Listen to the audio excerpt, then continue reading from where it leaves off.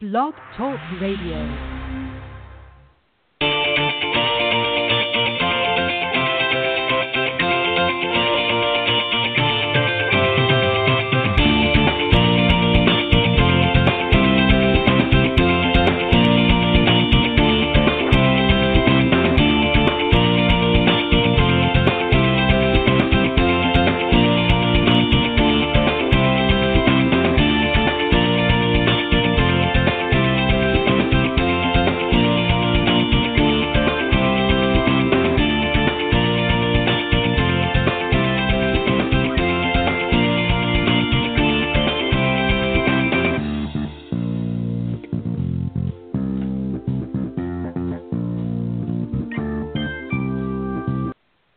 All right, good evening, everybody, and welcome to Golf Talk Live. I'm your host, Ted Odorico, and we've got a great show for you tonight, another Thursday evening here. In fact, the last Thursday of the month of May. We're already going to be heading in next week in the month of June. It's almost halfway through the year. It's hard to believe how fast the 2016 season is going. But anyways, we're glad that you were able to join us tonight on the show. Glad that you're tuning in. And just to remind everybody, of course, we are live on Thursday evenings from 6 to 8 p.m. Central Standard Time. That's 7 to 9 p.m. for those of you on the East Coast, and 4 to 6 for those of you out in Pacific Time. Appreciate you tuning in live for those of you can. But for some reason, if you can't, just go to blogtalkradio.com /Golf Talk Live, which is the general link for the show. And if you can't tune in live, you can just scroll down there to the on-demand section, and you can listen to the show a little bit later at your leisure. But again, I appreciate you those tuning in live during the broadcast. Also, if you want to speak to any of the guests during the live broadcast, you can do so by calling in at area code 646-716-4667. Would love to have you join in the discussion if you so choose. And also, if you want to email questions or comments about the program, you can do so by sending them to my email, which is ted.golftalklive@gmail.com. And if you're somebody in the golf profession, if you're a teacher professional, maybe you're a coach or an entrepreneur or somebody that's maybe put together an interesting golf book that you want to share with my audience, I'd love to have you. You can also reach out to me through my email as well. And again, that is ted.golftalklive@gmail.com, and I will certainly be glad to add you into the mix. And just to give you the heads up, we're already booked right through to the end of July. So got lots of great guests coming up here in the weeks to come. And I hope you'll continue to tune in and spread the word. Don't forget, go to blogtalkradio.com /Golf Talk Live. Share that link. Would love to have more listeners tune in. Also, updates on social media on Facebook.com. Go to facebook.com /Golf Talk Live blog. That's the page that I update on, including my own personal page. And while you're there, make sure that you like the page if you haven't already done so. And you can also follow me on Twitter. My Twitter handle is Ted and Buck CEO. CEO, of course, is in capital letters. And thanks again to all of the new followers. Got a great show for you. Starting up here in just a moment is going to be another great Coach's Corner. Got Clint Wright, Lloyd Higley, and Anthony Brooks going to be joining us here in just a second. And then a little bit later in the show, PGA Master Professional John Hughes is going to be joining me.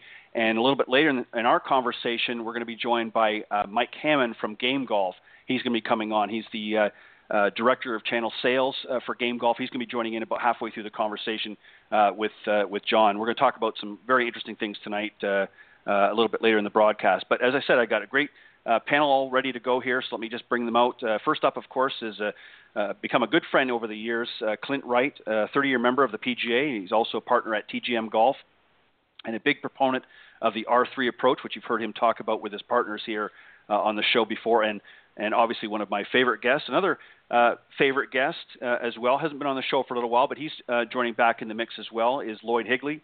And he's a teacher professional up at the Chicagoland Golf Academy and considered to be among the top pros in the Chicago area, so you want to make sure you look him up. And a fairly newcomer to the show, but certainly not a newcomer to the business, Anthony, or abbreviatedly known as Tony Brooks. He's a PGA Master Professional with a professional background, which also includes a successful tenure as a competitive golfer, as well as receiving one of the highest honors, which is a PGA Master Professional among about 400 plus of his fellow pros. And he was also a former head professional who started his career as an apprentice at the famed Riviera Country Club in Los Angeles, California. Gentlemen, welcome to Coach's Corner. Glad to be here. Thank you. All right. I hope I got everything correct there. I apologize if I slipped up a couple of times with my tongue, but I'm sure you'll forgive me. All right, guys, we're going to have a great discussion tonight, and I gave you a little bit of a heads up before we went on the air. One of the first questions, and Clint, I'm going to start with you if you don't mind, with the conversation, and Sure. we're going to talk about first off the dangers of seeking that perfection. A lot of club golfers, a lot of amateurs out there are always trying to perfect their swing, perfect their game, and it almost becomes an obsession. Let's talk a little bit about some of the dangers of doing that. And we certainly want them to improve. We want to help them to improve their game, but some of them take it a little bit overboard. What are some of the dangers of doing that, of trying to become too perfect in your golf game? Well, Ted, to start with, I think you're talking about two different things. Whether they want to improve their swing or improve their game, in my opinion, is two different things. Right. And the dangers, if there are any, I mean, they're just not obtainable. They get to a point to where they're focused so much on the swing motion and right. hitting the ball better, is that they never really ever have the luxury of going over and learning how to play. Yeah, we talk about this all the time, and that's the danger I see. Is they get stuck in their swing mechanics ideas. They go to the range all the time. They get stuck there, and their game never improves, and that's the danger. The danger is their game never improves, their score never goes down, and they either are extremely frustrated players or they don't play at all. Yeah, and that's you're the right. danger. They never get that opportunity to really work on their game. Yeah, and you're exactly right. It is two different areas, and thank you for pointing that out. Lloyd, I think maybe part of the problem that we see out there with a lot of the amateurs is they're watching these, pros on television, the Tiger Woods and the Mickelsons and some of the others out there as well, the McIlroys, and they're seeing these guys, grinding it out, even out in the range. Those that have the luxury of going to a PGA event, see them out on the practice area, and they're just working and honing on their skills, as Clint talked about, and working on their swing and getting everything down pat. And they think that that's what they've got to do in order to play better golf. And certainly you do have to work at some of the fundamentals, but at the same time, as Clint pointed out, you've got to work and play the game as well to become better. Working on mechanics alone is not going to make you necessarily a better golfer. It's going to help, but it's not going to make you a better golfer. Is that one of the dangers that you see as well, that they're trying to mimic too many of the pros that they see on TV? Yeah, I think that's a real, thing for all your amateur golfers. Are trying to be get in the same positions that Rory McIlroy's getting into, or get into the same positions, or that Tiger is doing, and all that. And and back to what Clint was just saying, and I agree with him 100%. I do lessons, and I'll have classes of beginners and even a little bit advanced players and all that. And I can't tell you how many times the beginners or the people in my groups will sit there and go, "Do you think I'm good enough now to go out and play?" And I sit there, I go, "Yeah, go play. What are you doing?" I say, and I kind of tell my students when they go out there for their, I take a lot of my beginners out, part of the group classes, and we go out and we play a few holes, and I tell them, I says, listen, 90% of the people that are out there playing stink anyways. They just stink further up the fairway than you do. You don't hit it as far and all that stuff. And they're so worried that people are watching them and that I'm not going to do it right and all that. So I teach them the etiquette and things like that. But I says, listen, nobody is concerned about your game when they're playing with you. They're concerned about their game. They're not driving home that day going, "Oh boy, that poor guy, he did this on the first hole, and then I saw him do this on." No, they're not concerned about your game. As long as you got course etiquette, you're courteous, you leave the course in better shape than when you found it, you don't step in their lines, and you do that. People just want to go out and play. So yeah, you got to go out and play. You can't be chasing after a look of a Rory McIlroy who's been doing this since he was 2 years old. And it's a pipe dream. Yeah, well said. Tony, I want to take this on a little bit of a different spin for you, if you don't mind. Obviously, I think that the two before you have covered it quite nicely. But how do we change the mindset of some of the amateurs out there to get them not to be so worried about what everybody else is going to think about their swing, and as Lloyd just pointed out, people are not looking over their shoulder and say, gosh, did you see the guy behind me? I mean, occasionally, somebody whiffs a shot or hits a big old slice 2 fairways over. Of course, people are going to take notice, but for the most part, people are, as Lloyd said, are focused on their own game. But there's a mindset out there with a lot of amateurs that they're trying to look for the holy grail of golf swings, and it just really does not exist. How do we change that mindset? What do we do to convince people that, hey, get out there, as Clint says, get out there and play and work on the fundamentals that you've been taught, but not to the point where you're actually sort of having a reverse effect and sort of crippling yourself? Sure, and that's one of the art forms of learning how to score in this game. Well, I think the panel before me said it perfectly. I think it just starts with education, especially from the teaching professional to the students. And I'm guilty of this too. Sometimes I don't educate them on what they need to expect, and us as humans have a little bit too much of expectations upon ourselves, especially in this game of golf. And the game of golf is just, there's so many things that are outside of your control. And perfection is no such thing as golf. Just like life, you can't perfect life, you can't perfect golf. So, right. Most of my students come up to me and they say, hey, did you see so-and-so on TV, and I want to be like him, blah, blah, blah. What I end up telling them is that, look, you're watching the best 1,000 golfers on this planet. Out of how many hundreds of millions of golfers are you watching? 1,000 of them. Plus, you're watching the guys that made the cut. Plus, you're watching the guys that are leading. So you're watching the best 1,000, sure. best of 1,000 at that time. Sure, they're going to make more putts. Sure, they're going to hit more fairways. But have you actually gone and watched these guys on a regular basis? They hit it sideways just like you and I do. So just getting them across the point that they need to understand that golf is not a game of good shots. It's a game of good misses. How well can you miss the ball so it's in play? And my goal with them is to instruct them of that and provide them with a move based on their body type and their body build. We're not trying to invent more Rory McIlroys out there. It's impossible. We shouldn't be setting ourselves up for that. We should be inventing golfers of their ability, playing within their shop. And I know Clint's going to agree with me 100%. Spend more time on the putting green in the short game because that's where it really matters. So absolutely, educating them, educating the ideology of perfection does not exist in golf, and we shouldn't treat it for perfection. And yes, it can be a detriment to yourself because all of a sudden you become very robotic, searching for that perfect shot. And it goes all the way back to Ben Hogan. You ask Ben Hogan amongst when he finished his round of golf, how many perfect shots did he hit? He would say 1 to 2. You ask any amateur how many perfect shots they hit, they would say 1 to 2. So why are we focusing on 1 to 2s when we should be focusing on how well do I miss the rest of my other shots? Right, exactly. Yep. Clint, I think Tony took that out of the Clint Wright playbook. He did, but I tell you, it's phenomenal. If I add something to that, is that if you watch the women, we talked briefly before on the air about the women's championship, and if you watch the last couple of holes, I was channeling the third shot program to these girls. I'm telling you. Yep. they won that golf tournament with the third shot. Yep. That up and in. But one of the things that we do and they're both correct, is that there's such a misperception of the amateur players of how the tour players or even the top collegiate players actually play. Right. And I sit down with my guys sometimes and say, okay, here's how they play. They hit 60% of the greens. They do this. They do that.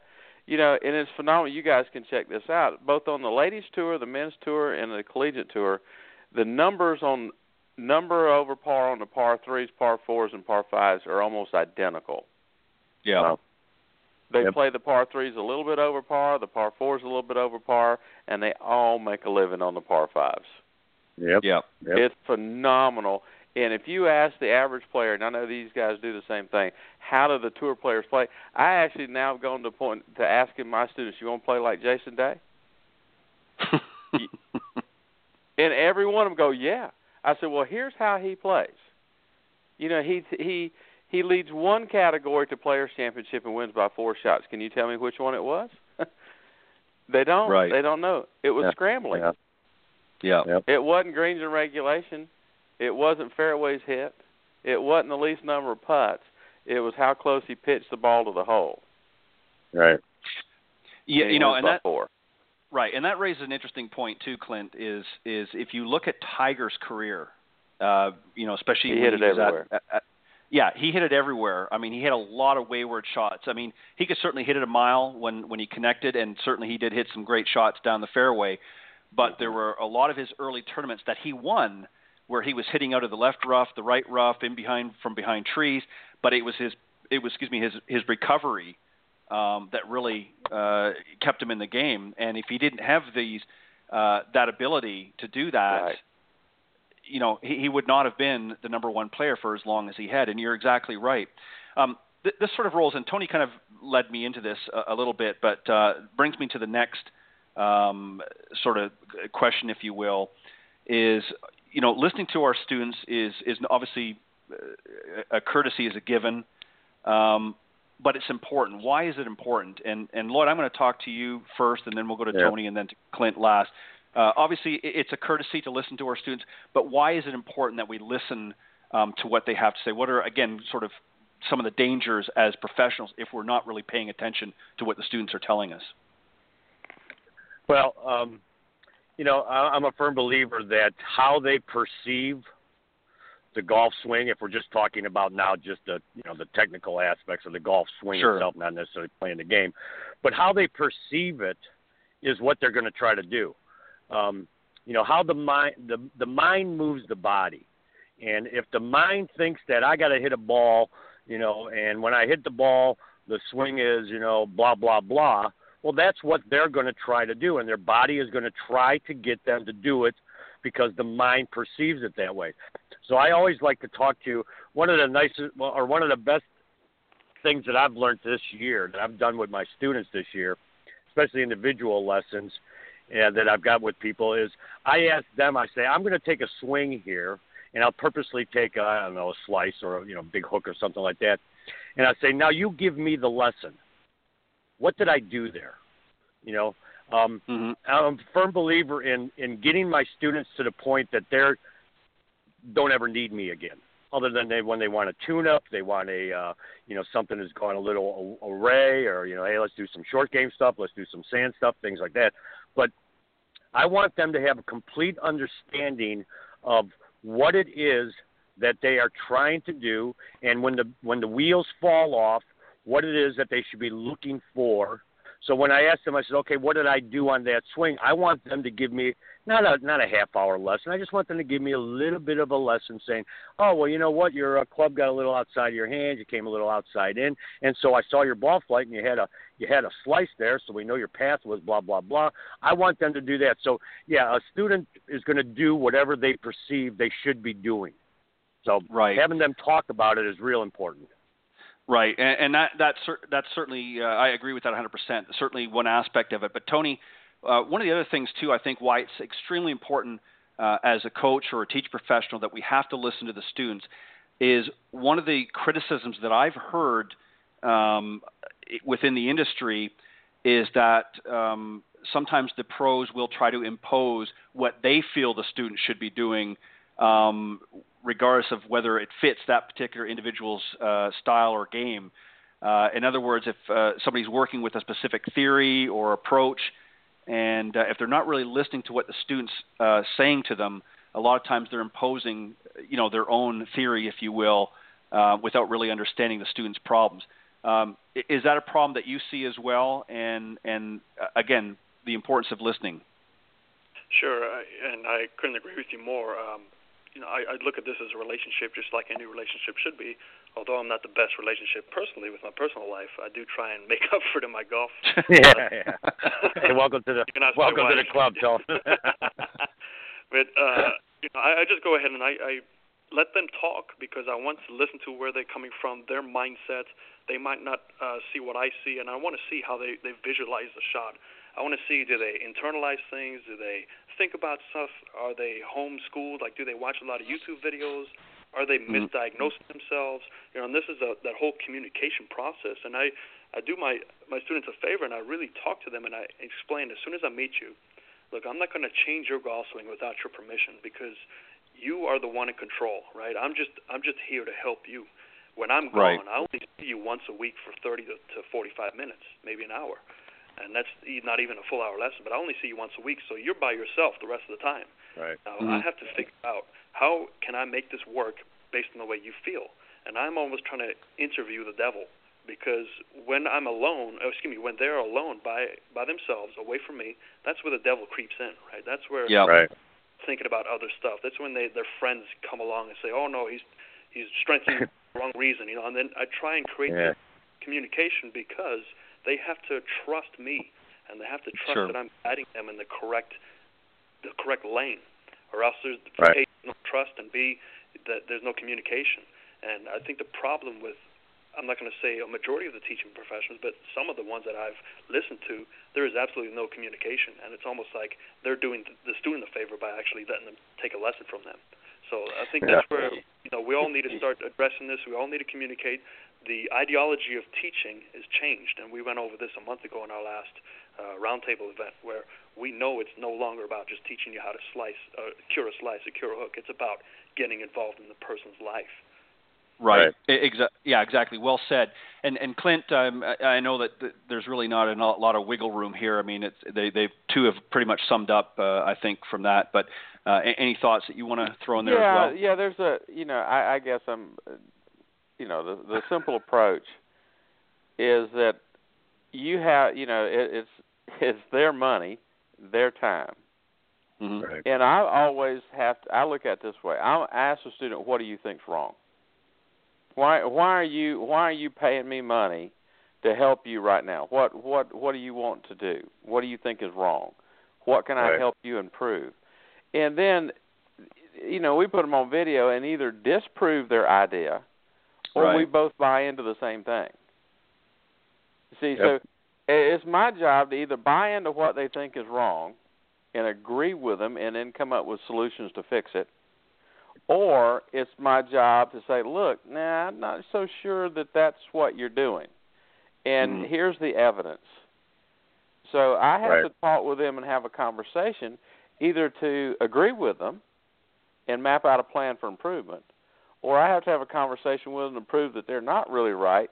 We need to go down this other path if we really want to get better. Right. Yeah. So to me, it's about buy-in. It's either buy into what they know is wrong, or convince them that you're right and they need to buy into what you think is wrong. And that carries a needed conversation. Right, and that raises again an interesting point, because you're right, Clint. A lot of students out there that try to do a self-diagnosis come up with what they feel is the problem, and until you've actually sort of taken a good look and put it on video and then shown them. Because we obviously, our eyes look forward, we can't see above us, and as far as what we're doing. So until we actually see ourselves on video or some device like that, it's difficult to really be able to analyze. And it goes back to what Lloyd was saying. Obviously one of the objectives is we want to be able to help them sort of do a self-diagnosis. I mean, we certainly don't want to take away from business, but at the same time, that they understand why they're getting the reactions or the results that they're getting is going to better help them in the long run to be able to work through some of the problems. In other words, we're simply giving them a tool to handle their problem solving, making their problem solving skills a little bit better. Let's go on. Next question I want to ask you guys, and I was sort of leading to this a little bit off air. We've obviously got some funky swings out on the tour over the years. Lee Trevino, Jim Furyk, and there's a host of others that have had some less than what we'd classify by today's standards the perfect swing, even though it really doesn't exist. How do we get students, Clint, I'm going to start back with you, even though I know you just finished. How do we get students to accept the quirks in their swings? How do we get them to sort of realize that, hey, you may not have the picture-perfect swing by today's standards, but that doesn't mean you can't make it work. How do we, again, wrap their mind around that? Well, the main tenet, and we go not to do any advertising here, but the R3 approach, the main tenet of that approach is to take what you've got today and make it work. Right. Okay, whatever it is. And that's what the Jim Furyks and the Lee Trevinos and the Bruce Litskys and the, Tony Penn, they all just took what they had and made it work. So I tend, if you have a person like that, there's just kind of, it's, you know, that's what they're going to do. They're not physically capable of doing anything other than that. I think you sit down with them. Now, I haven't done a lot of this because I really haven't had that much experience with that quirky swing that you just had to, you know, to you know, close your eyes and bite your tongue and hope you could teach them to chip putt, you know. But, you know, I haven't had that much experience, but I think you just sit them down and show that, hey, look at all of these odd swings here. And these guys have made millions of dollars with this ugly thing. Mm-hmm. Right? True. So let's take what you got. You know, there's all kind of stories, but the Tommy Armour story about watching the guy shank the ball 30 times and just tell him to group what you got, Harold. Just group what you got. You know? There's something to that. But you got to get them to buy into it. You got to prove to them, hey, look, this is okay. The players have to come to, at some point, to accept the fact that that's the way they're going to swing. Now, let's go on over here and learn how to get it in the hole. Right, exactly. I mean, how you arrive at your destination, for lack of better words, it really is irrelevant. It's you know, arriving there in the least amount of strokes as possible is really what the objective is. And so, you know, whether it, you know, you put a big old bend on the ball or you know, duck hook your way down the fairway, if it gets in the hole and you know, get a par or better, then you're sitting pretty. And that's what I've always said to people as well. You know, I'll get people come and say, gosh, you know, I got this big old, you know, chicken wing. And I said, well, let's take a look. And you know, there's certain situations where you do have to make some corrections. If it's impeding their ability to make good contact with the ball, of course you have to do that. But if their arms, you know, flapping but the ball's going 150 yards down the fairway straight, then I'm not going to make a lot of changes. You know, because most people don't want to, especially as they get older, most people at that point when they start getting their 40s, 50s and beyond, they don't want to reconstruct or reinvent the wheel. So, you know, why dissect somebody's swing to a point? Now, if they want to play, you know, at a much higher competitiveness, then certainly there might be some adjustments that need to be made. But if it's working for them, I say have at it. I'm going to roll into the next questions because it kind of goes hand in hand with this. Lloyd, I'm going to go with you next. How do we get them to adjust to some of these physical limitations? What do we do? You know, we can, as we just talked about here, we can sort of let them deal with it. But what do we do if they've got physical limitations? And I'm not referring to a physical handicap. I'm just saying that they've got limitations. Maybe they don't, you know, can't swing the club all the way back. Mm-hmm. How do we make adjustments? Well, you know, and everything that we've all been talking about here varies a lot with the type of player you're dealing with. You know, whether you're dealing with a beginner, whether you're dealing with, you know, somebody that's a high school player, whether you're dealing with somebody that's a woman that's in her late 50s, mid 50s. She's going to retire to Florida with her husband, wants to learn how to play golf. She's never done an athletic thing in her life. So all this stuff is going to be adjusted, you know, depending on the person. Now, as far as people with you know, physical limitations, I deal with a lot of beginners. I'm at one of the busiest driving ranges in America. I'm downtown Chicago, actually. I'm sitting in the parking lot right now. I get a lot of people here. I get a lot of young urban professionals that are taking their first big job, and they want to go on golf outings because their financial firm they're working for has golf outings, and I get a lot of older people that are going to retire down to Florida and they want to learn how to play golf. And I get these women that want to play golf with their girlfriends. You know, so you have to make some adjustments, and all the teaching professionals that I know that I really associate with, we've all got a lot of tools in our bag. You know, I'm not going to, you know, work with a again, we'll go back to that 50-year-old woman, 60-year-old woman, you know, who has, you know, never done an athletic thing in her life, maybe a tad overweight, or the guy is tad overweight or whatever, and I'm not going to try to get them to be in positions like a, you know, like a Jamie Slikowski. You know, I'm going to say, hey, let's get your weight forward on your left foot there. We're going to put a little stack and tilt into you. You know, those arms back there, keep your weight there.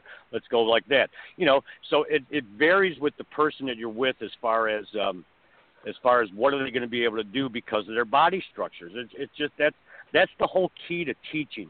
You know, and I've had this conversation with, you know, a lot of guys, Joe Mayo, a few other people and all that stuff. And you sit there and you say, you get these people on the forums who have never taught in their lives or very rarely ever do any lessons, and they're sitting there criticizing golf instructors. And I tell people, I says, you know, until you've done 1,000 lessons with 1,000 different body styles, 1,000 different minds, 1,000 different ages, I don't want to talk to you about what I should be doing in golf instruction, you know, because every day you're sitting there on the range and the person that shows up, you may never have seen this person before, is completely different than the person you just got done working with 15 minutes ago, 20 minutes ago.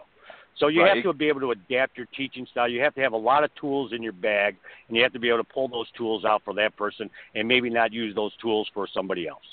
Right. Well said.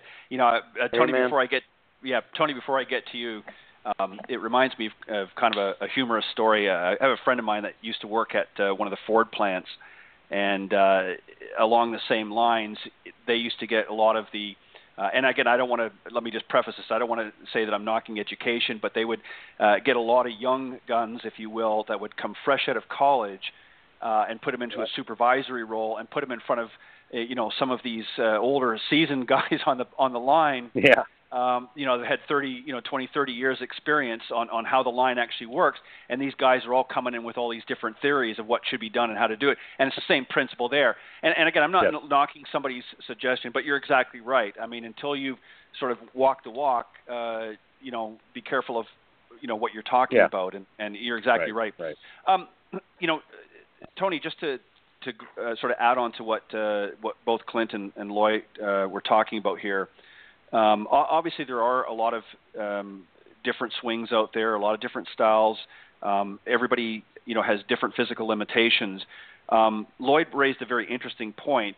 Rather than trying to alter and reinvent the wheel with a student that maybe has some different challenges, he's willing to adapt and make some modest changes in order to help them achieve the same goal. Is that sort of along the lines of the thinking that you feel as well? Sure. And I have a quote that I tell all my students, and I think I'm going to turn it into a bumper sticker. It's quote is, "It's not a postcard, but it's a scorecard." So it doesn't matter how it looks, right? It doesn't matter where the ball goes, as long as it's functional and repeatable. Now the problem is those two last words, functional and repeatable, most people don't have that. So how can I take what they do and make it a little bit more functional with less work and create more power? And that's probably because people don't use their bodies as much. So we just do some basic stretching, basic work, teaching them, instructing them, helping them educate themselves on what creates the power in their golf swing. How do they promote that power? How do they, again, create those good misses? You know, it's not about those great shots again. And it's just, like I said, it's education, keeping things simple, explaining that it's all about club face. Very little is path anymore because of the glorious TrackMan that's helped us. I see this. So it's all about club face. Keep that club face square at impact. You can't really go wrong at that point. I don't care if you're coming outside to in or inside out. It's going to go pretty straight, and that's the goal. And I've been very fortunate to play around golf with Lee Trevino and Gary Player, who I would consider two of the better golfers of the previous two generations. And you take a look at their swings, they're still great ball strikers at their age. So it doesn't really matter about strength and flexibility. Obviously, we have Gary Player, who is very strong, very flexible. Lee Trevino, probably not the same type of build, but he still can actually strike the golf ball pretty well and is in his mid-70s. So we just look at this. They're the result of the phenoms, right? And the problem is that the game has changed dramatically in the last 20 to 30 years, dramatically, where everybody had to adapt to this modern-day swing because that's what is the most repeatable. And you take a look at the body styles that morph into the most repeatable styles, they're all kind of the tall, lanky kids that come out. That's the only ones that can kind of swing this way. So we're training our students to say, well, this is why they need to swing this way. But that's not true. If you go back 25, 30 years ago, you could recognize anybody from the fairway because they all had their weird little swing that worked. But nowadays, it's hard to recognize anybody from the fairway because they all swing the same. So we just have to stay one move ahead, and it's all about that education, making sure we set up our students for success purely by education. Well said. You know, speaking of which, going back 20 or 30 years ago, you know, talk about tall and lanky. In his day, Al Geiberger was one that comes to mind. He was very, very tall, very thin, and had a very upright swing by today's standards. So that just goes to prove your point, Tony, is everybody's different. Right. Again, we have to sort of adjust to the individual and not try to, rope everybody into one form, if you will. All right, I want to ask a question of all of you, and Tony, I think I'm going to start with you this time, even though I know you just finished here, and then I'll go to Clint, and Lloyd, I'll let you wrap up this question. But yep. The question is this, Tony: course attitude affects course results. Is that a true or false statement, and if so, why? Absolutely. For the most part, I would think, I have a question I ask my students, say, which is more important out of 100%? Is it physical or mental? And most of the people say it's like 100% mental or 1,000% mental, whatever their response is. And I tell them, I think it's 100% mental and 100% physical. I know that doesn't add up, but if you take a look at what feeds what, the subconscious and the conscious feed the product of your being and your machine. So if you are thinking bad, you're going to swing bad. And when you swing bad, you're going to think bad. And it just keeps reflecting on each other, and all of a sudden you dig a deep hole, you spiral out of control. And it's very hard to come out of that. Once you're down there, it's really hard. But if you start thinking positive, you start reflecting that thoughts, and you start becoming more forgiving. And one of the things I do with my students is I go and play golf with them every so often, and instead of keeping score, they can keep score. I keep how many times I hear a negative thought about themselves. And most of the time, there's more negative thoughts than there were strokes. If they shoot 110, there's 150 negative thoughts, right? So, and I say, well, what's the correlation with that, right? The lower you shoot, the less negative thoughts. So let's just cut this down, and I guarantee you'll reflect it. So that's, short and sweet. That's pretty much the answer. Yeah, and you're exactly right. And I knew you were going to say that in your comment. I knew that you were going to mention that that their negative thoughts and comments would outweigh the strokes.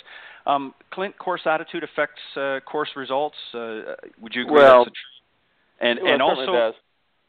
Let me just add in there just to sort of clarify something first that Tony had said about mental and physical. I agree with that. I think it's a combination of both, but I think you also have to factor in, which is slightly different, is the emotional aspect as well. Their emotional, and I think people have to understand that their emotion plays a big role. So go ahead, Clint. Your take on that? You just stole my answer. But just for one point, Tony was making the point about the swings are all the same now. But isn't it strange that the scores haven't come down? Absolutely. And you know why? Because it's the third shot, right? Yeah, it's the third shot. There you go. I'm just pounding the idea, guys. I'm just the only thing I got. Okay, it's the only thing I got. No, welcome to Clint's shameless plug of the art of there you go. It's the only thing I got. Hey, but honest to God, Tony's right. It's physical. Obviously, it's a physical. It's a mental game. But as far as on course, mental is just knowing where you're at and what you want to do. But the emotional side and emotional state of a player, it's obvious. You saw it just last night again. We come back to the ladies' deal.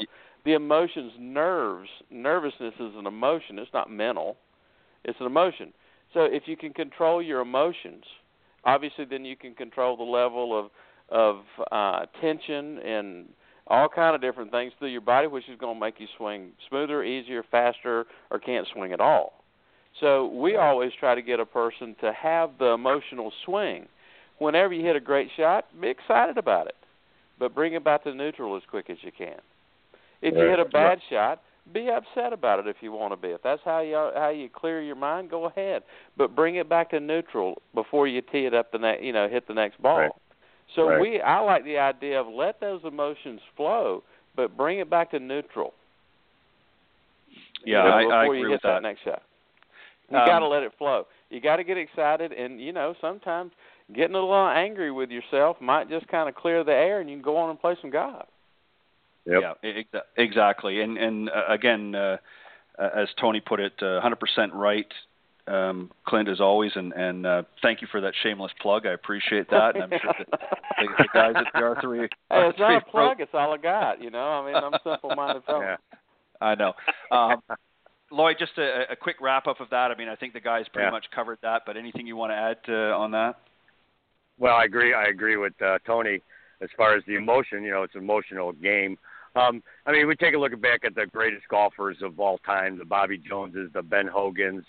You know, Jack Nicklaus, he was the best at it. Tiger Woods has been one of the best at it, is they let it go. They shut the door. Like Nicklaus said, as soon as that hole is over with, I shut the door. That's in the past. And I try to get my students to get that type of being in the now. The past is the past, and the future hasn't happened. You have nothing. You can't control either one of those two, but what you can control is right now. And when you let your emotions get away from you, you've now taken away from your core strategy. You may not be thinking right. You may be saying, hey, you know what, I'm going to rip this driver down there, when you should have just taken a hybrid and kept it short of the water, or just things like that. So, yeah, letting your emotions get away with it takes away from the mental ability to play the course or play that hole that's being presented to you right now. That other stuff happened in the past. The future doesn't happen. The future never comes. So right, that's my exactly. thoughts. Well said as well. Good answers, guys. Okay, this last question, there's actually several components to it, so we're going to have to really move on this just because of time, okay? But this one here, it talks about, and we've talked a little bit about the zone before, but I've got some specifics that I want to address on this, and this is sort of entitled Entering the Zone. And one of the first topics, and Clint, I'm going to start back with you if that's okay. Okay. Sure. High self-confidence is point number one. Obviously, being confident is important, but how does it play into entering the zone? How does self-confidence play in somebody that wants to sort of fall into that zone? Well, I think a person that is going to, like say, you want to play in the zone, you want to find that free-flowing attitude and golf swing, you know, where you're in the now, like you're saying, I think that self-confidence or almost a slight level of being a little cocky maybe, you have that level of expectations you're going to get in the zone. It's not that am I going to get in it today, you're expecting to be in it. Right. You go out there with a purpose of finding that zone, to get in it. You know, I think that we've all had the case where you kind of fall into it, you know, and have that phenomenal round of golf that you really don't know how you did it, but you did. Yeah. You know. But I think the real players of this game fully expect to be there every time they go out to play. Right. Right, exactly. Yeah.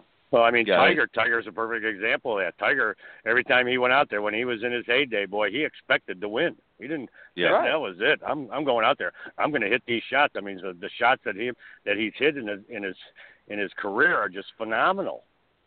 Yeah, confidence to do it. Yeah, and there was no level that it wasn't going to happen. This was going to happen. Yeah, and that's really why he was had the confidence that he did, is because he knew what his abilities were. He knew what he could and couldn't do, and he stuck with what he knew he could do, and really, sort of shelved what he knew he couldn't do, which wasn't really a lot, but I'm sure there were a few things in there. But Lloyd, I'm going to move to number 2 on you because I don't want to get repetitive with this. Number 2 is immersing yourself in the task. So obviously, that's the ability to obviously be able to focus on a task necessary for peak performance. You're on that shot. Again, to be in the zone, you've got to be able to focus on the task at hand. How important is that? Right. Oh, it's extremely important, and it goes back to what we were talking about. The question before this is that to have a clear mind to look. I mean, we could put a ball, 20 yards or 20 feet away from a green in the rough and have Phil Mickelson, Jack Nicklaus, Ben Hogan, and Tiger Woods hit a shot, and all 4 of them may hit a completely different shot with different trajectory and a different club. And so when you have that shot ahead of you, you have to have a clear mind so you can make the right decisions. And the right decision may be, hey, listen, I'm gonna have a mid-flight trajectory for this little pitch shot, or I'm gonna bump and run this sucker up there. And so having the task at hand and being in the now, being in the present, allows you to think clearly of your different options that you have. there are so many different options in the short game when you're around the green or in the anywhere. I mean, even in the trees, you may have an option of a high fade versus a low little draw through the trees. So being in the moment and being clear-minded, so you can go through all your different options. And it goes back to what we first started talking about. The very first question is, until you go out and play all the time, I mean, you can play one hole 1,000 times and never play it the exact same way in 1,000 different ways. Right. And so until you have all these different little memories or feelings or pictures in your head of what you've done in the past, you're losing out on different ideas. And so it goes back to even with Fred Schumacher, in his book about extraordinary golf there's an art form. There's an art form to this, and to get yourself to look at different options that you have available. And if your mind is wandering or you're still worried about the last hole, you don't see those options. Right. Well said. Tony, and this brings us right to point number 3, which is narrow focus of attention. And there's really a narrow focus as well as a broad focus. Narrow being obviously, the task at hand, maybe a specific hole, and obviously a more broad focus might be, as an example, various pieces of information that help make up your decision, like club selection. Maybe there's wind factoring in there. Narrow focus of attention, the importance of that. Tony? Sure. It kind of goes back to the whole theme of narrow your focus in entirety. I mean, you have to trust your body. You have to trust all the work that you've put into it. And the more you can focus on the actual target at hand and task at hand, the less you'll focus on your body. And, I've probably been fortunate to play in the zone a couple of times in my life, and people ask me, how did that go? And I says, I don't remember. I don't remember much from the round because you're just like walking on a cloud. And, my intention is to hit a target. Golf is target-oriented. So the smaller that target can become, the more you focus on that target, and the more you just trust your body's instinct to get the ball to the target naturally, based on all the input that you put into your body, like a little computer. So there's a great story for Wilshire Country Club, which I got to play a couple of times, and I believe it was the 12th or 13th hole. And one of the caddies was like, "You see that Hollywood sign over there? And you just got to aim for the Hollywood sign." And we started talking about. A caddy of Ben Hogan said the exact same thing to Mr. Hogan and said, "Mr. Hogan, see that Hollywood sign on the back? Just aim for the Hollywood sign." And it's small anyway. And Mr. Hogan said, "Well, which letter?" So he was he's like, "Well, which letter do you want me to aim at?" So I tell my students, I'm looking at a leaf on a tree about 400 yards away, and they're looking at me like I'm crazy. It's like, well, I'm trying to pinpoint to the leaf because when I miss the leaf, if I miss it 3 leaves over, it's a lot of difference than missing it 3 trees over. So that's the ideology for me, really trying to specify the details, because then it just leaves your body to be free to just do what it has based on all the input that you put into it. Great answer. I like that. Clint, we're back to you. Number 4, of course, is, and I know you'll be good on this one, automatic and effortless execution. Boy, don't we all want that. We want to be in the zone. We want it to feel effortless in the execution of our shots, but also we want it to be automatic, and that's really what we strive for. Oh, absolutely. I mean, and it's difficult for a person that's when you're working with somebody, particularly at this level, what you're talking about. You're beyond the beginner. You're into more of the elite player, and so. I've always related that attitude about trying to teach somebody how to ride a bicycle. You can't teach somebody how to ride a bicycle. They have to experience it. You can help them learn how. But they've got to feel the movement and the balance, and golf is a lot like that. And one of the techniques that I use to help them get that feel is I ask them to make as easy a golf swing as they can make, usually with an 8-iron. And most of the time it goes about 110 yards. And I ask them, I say, well, where did that yardage come from? Nobody ever knows. But I say, what if we drop a ball on the sidewalk? What's it going to do? Well, it'll bounce. Well, where'd the bounce come from? All kind of answers. But the bounce was built into the ball. Right. And so's that 110 yards. So if you want to hit your 8-iron 150 yards and you got 110 built in, how much do you as a player have to contribute? 40 yards, obviously.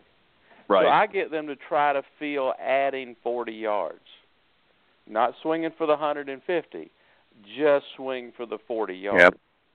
And then they can maybe get a feel for that, because it's complicated and obviously difficult for a player to stay on that, because they get anxious and want to hit it harder, get it quicker, whatever. But those little techniques I've always found was a way of helping a person experience what that effortless swing felt like, that would, and they hit that first one out there and it goes 145, 50 yards, and go, wow, I didn't expect it to go that far. Yeah, I didn't know I had it in me. Yeah. I mean, all they got to add is 40 yards. Yep. Yeah, and that makes it so much simpler too if you put it in that perspective, Clint, because it alleviates a lot of the pressure on the player. Yeah, absolutely. Right? Yeah, I mean, that's why we pay $400 and $500 for a driver. Isn't it supposed to sling it out there for you? Yep. Yeah, right. Yeah. Okay. Yeah. About 200 yards of it, then the rest of it's on you, right? I'll take 200 and I'll put 100 in. I can buy that. Yeah, I'll buy that. That's exactly right. Number 5, obviously, we talked about this emotional control, and I don't think we need to bring that one again, but that would be number 5.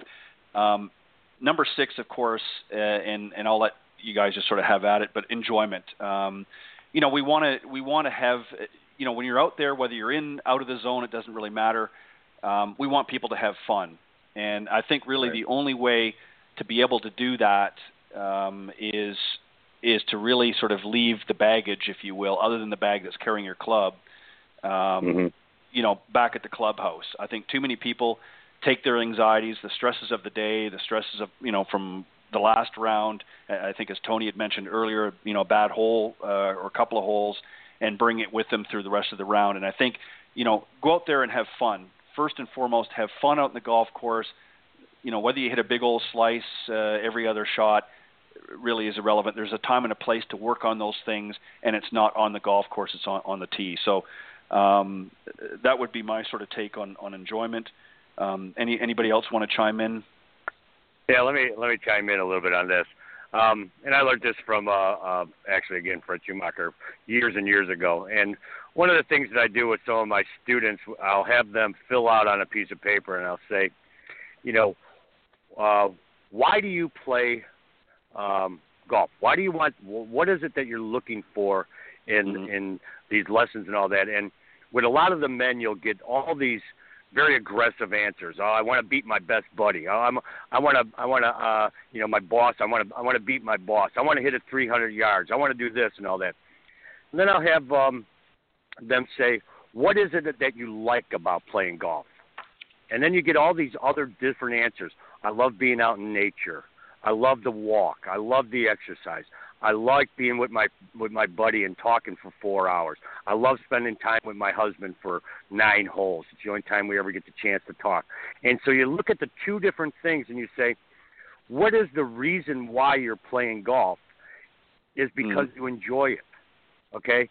The other parts of it are just are things that really don't add to your enjoyment of it. Now, are you going to enjoy beating your best buddy? Sure. But why are you out there with your best buddy? You're not out there necessarily to beat him. You're out there because he's your best buddy. Right. And so I think when students start to really take a look at that and say, you do a walk with them right at daybreak, right when the sun's coming up, and you pick out a beautiful hole and you have them meet you there, and you just walk that hole. And you walk with them and you show them, look at the shadows. Look at how the sun is just rising over the mound by the hole back there. Or golf in Chicago in the fall when the shadows are out and leaves are all changing colors and the beauty of the golf course. And you just walk with them and say, this is what golf is about here. This is what it's about. And if you're going to ruin this 4-hour walk, like John Feinstein says in his book, but if you're going to ruin this 4-hour walk being angry or being and not appreciating this, then you're really not playing golf. You're playing some other game that I don't really know, But once you start to become part of the nature, and I don't want to get too Zen-like, but once you start becoming part of the golf course and start enjoying it, then when you hit that funny shot, you laugh about it and you go, wow, I've never been over here. Wow, this is a great view from the trees. I've never been in these trees before. I've never noticed how the view of this green looks so good over here. Right. So that's my take on it. Exactly. The last one, of course, is a clear mind, and I think that's self-explanatory. I mean, you want to have a clear picture of what it is that you want to do and how you're going to go about doing it, and that's really what you guys are for, and I'm for out there to help these people to formulate a game plan, if you will, and then let them go out and execute that plan. I'm going to just give you guys a quick moment here just to let everybody know how they can reach out to you if they want to, and Tony, I'm going to let you, since you're newer to the panel and that, I'm going to give you an opportunity to let the folks know where they can reach out to you if they want. Sure. If you want to email me, it's tonyb@pgalearningcenters.com. We just opened our 14th site nationwide, and we're looking to open many more. If they need more information on where they can access one of these sites, it's pgalearningcenters.com. Perfect. And what you got? Lots cooking in the next few weeks. What's happening? You just opened one, didn't you? Just open a PGA Learning Center here recently? I think you said the last time you were on. Yeah, we opened 7 of them in Texas, Denver, right. And so we're continually opening them. I think we're still in our trial phase. This is the last year of our trial phase, but it looks like it's picking up and going. So we expect to have over 100 by the end of next year. Wow, that's fantastic. Lloyd, how about yourself? Where can folks reach out? Yeah, my personal website, which is still in construction, but it's there, is lloydhigley.golf.com. You can also find me at Chicagoland Golf Academy, ChicagolandGolfAcademy.com. And my email is just lloydhigley@gmail.com. Perfect. Are you working on a quick thing before, Clint, I let you wrap it up? Lloyd, are you working on your site yourself, or have you got somebody? No, I've got somebody. Okay. Yep. I was just curious. Yep. Clint, how can the folks reach out to you? Just like we always have, they can send me an email to, same old stuff, guys. ClintGolf001 @yahoo.com. I'd be more than happy to hear from anybody and encourage, it's getting summertime. Get out and play some golf, take a kid with you.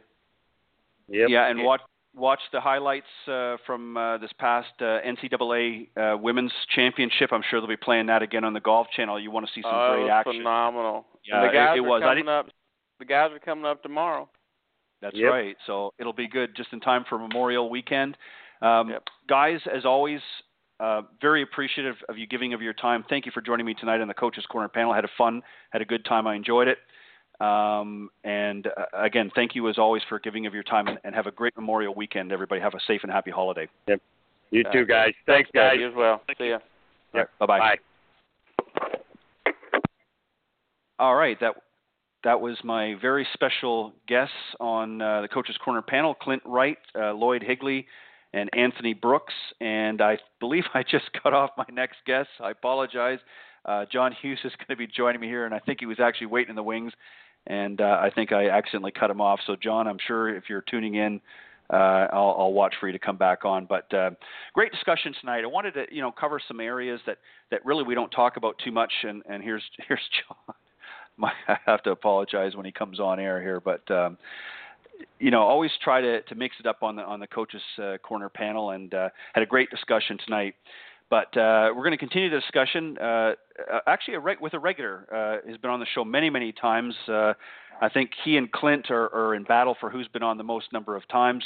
Of course, I'm talking about my good friend John Hughes, and he's a PGA Master Professional. He's also the Vice President of the North Florida PGA Section, and the recipient of the 2013 PGA of America Horton Smith Award, as well as recognized as one of the top 30 instructors by Golf Tips magazine. My good friend, and hopefully still friend, I apologize for cutting you off, John. Welcome with me, Mr. John Hughes. John. Hey, John, how are you? It happens, no problem. It's my old age, I think. It's creeping up on me. My apologies. John, I wanted to have you back on, separate from the panel. I mean, you're on usually at least once a month on the panel discussions. I always appreciate your your thoughts and input into the discussions. But I wanted to have you on separately for a reason. You obviously, as we've talked about in private conversations, obviously have a wealth of information and of knowledge about the game. You've been around the business for 30 plus years, I believe. And, you just somebody that I feel that the listeners can benefit from your knowledge, and I enjoy listening to as well. And when we talked actually here just recently, in fact, last night we talked for a little bit. There were a couple things that we're going to discuss here tonight. And the first one, we're going to talk about something that you've been working on here for the last little bit called the GRIP Project. First off, tell us a little bit, what is the GRIP Project? How did you sort of come together with that thought and idea? And then some of the things that you're doing with it. Well, thanks for the compliments. I appreciate that. And I appreciate the opportunity to spend an hour. I think we did this back in October, November during Coach's Corner when some people had some things pop up late, and we had a really good Coach's Corner. So I'm looking forward to this evening with this. I had mentioned back last year I was working on what I call the GRIP Project, and what it basically boils down to is golf instructors for the general public, for your general public's knowledge. Golf instructors go through schools, at least through the PGA they do, and some of the other organizations that certify golf professionals. And a lot of the things we're taught for a long time weren't necessarily scientifically based. And one of those, at least in my mind, was grip size and what grip size does and doesn't do to the particular ball flight or swing dynamics. So last year, just more as let me get out and expose myself and see what I can learn, number one. Number two, see what I can validate with some partners. And then three, not necessarily demystify or prove something wrong or right, but just try to put some two and two together. For lack of a better way of saying it, I decided let's go out and test what grips actually do. So I went to two of my partners, Golf Pride, Charlie Fisher, who's the National Distribution Manager for Golf Pride Eaton, and several people, including Henry Johnson, the CEO and inventor of FlightScope, got behind this with me, as well as Cobra Golf supplied some demo clubs, I guess is the best way to put it. And what I did was decide, okay, what do I want to test and how do I want to go about testing it? And last summer I decided the easiest thing to do is let's just test jumbo grips. It seemed to be they're all in vogue, whether it's putters or Jumbo Max with DeChambeau now, who uses those. So it was sort of all coming into play, and I decided let's go out and see what this will do. So I came up with some criteria, obviously not scientifically foolproof because there's some variables I just was not prepared to take care of, such as slipping grips on and off someone's clubs.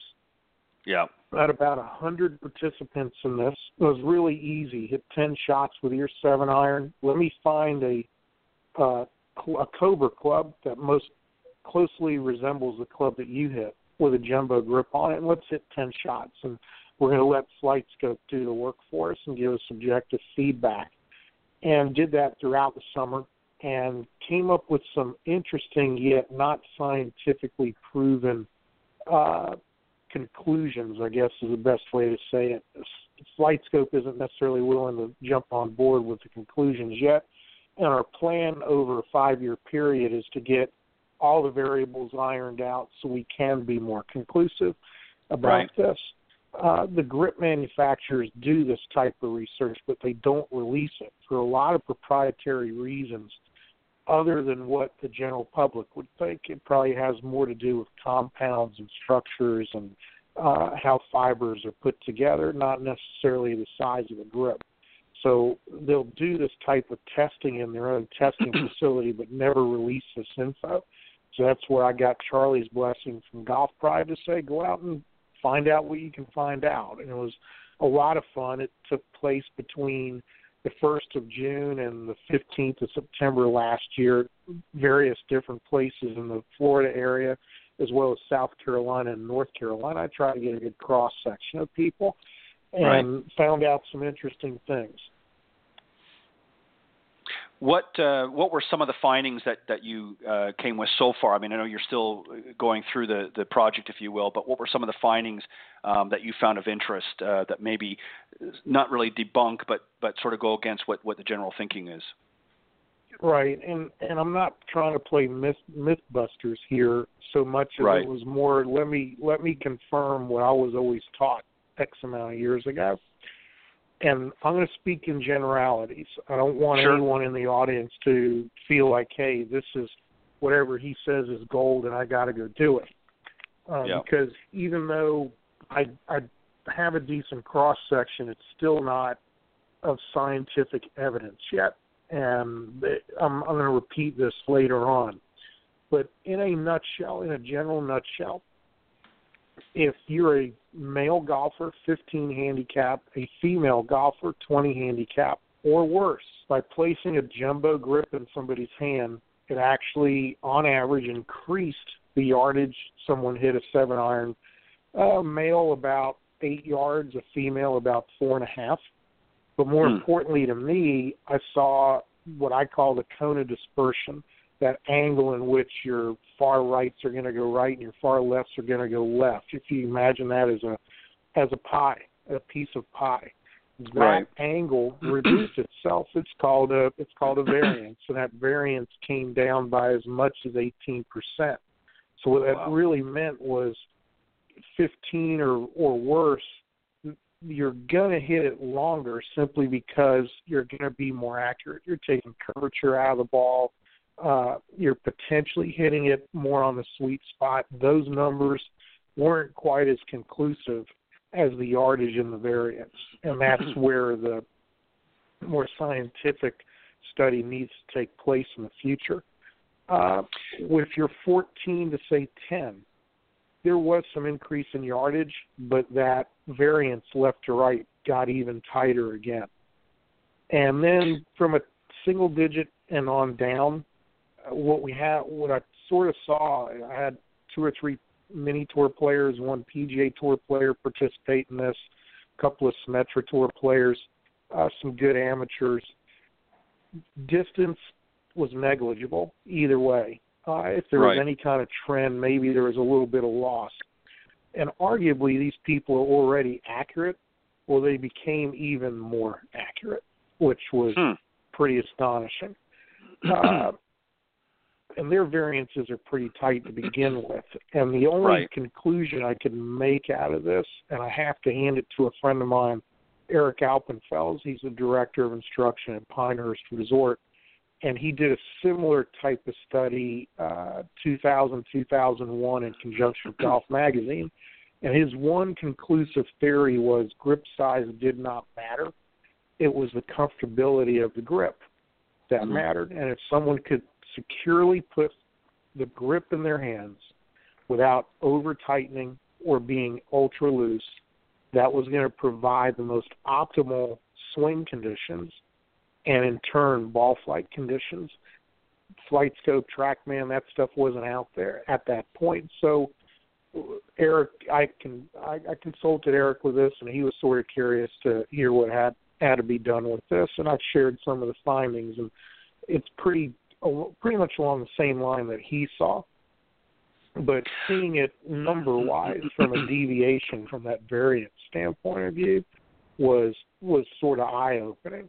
And what I've done with this going forward, and I will go on record by stating I'm a big alignment person, period. If you can't align yourself, if you can't aim properly to a target, you can't hit the target, period. And the numbers are there. The numbers are there scientifically through Flight Scope and TrackMan and the other ball flight radar and optical systems.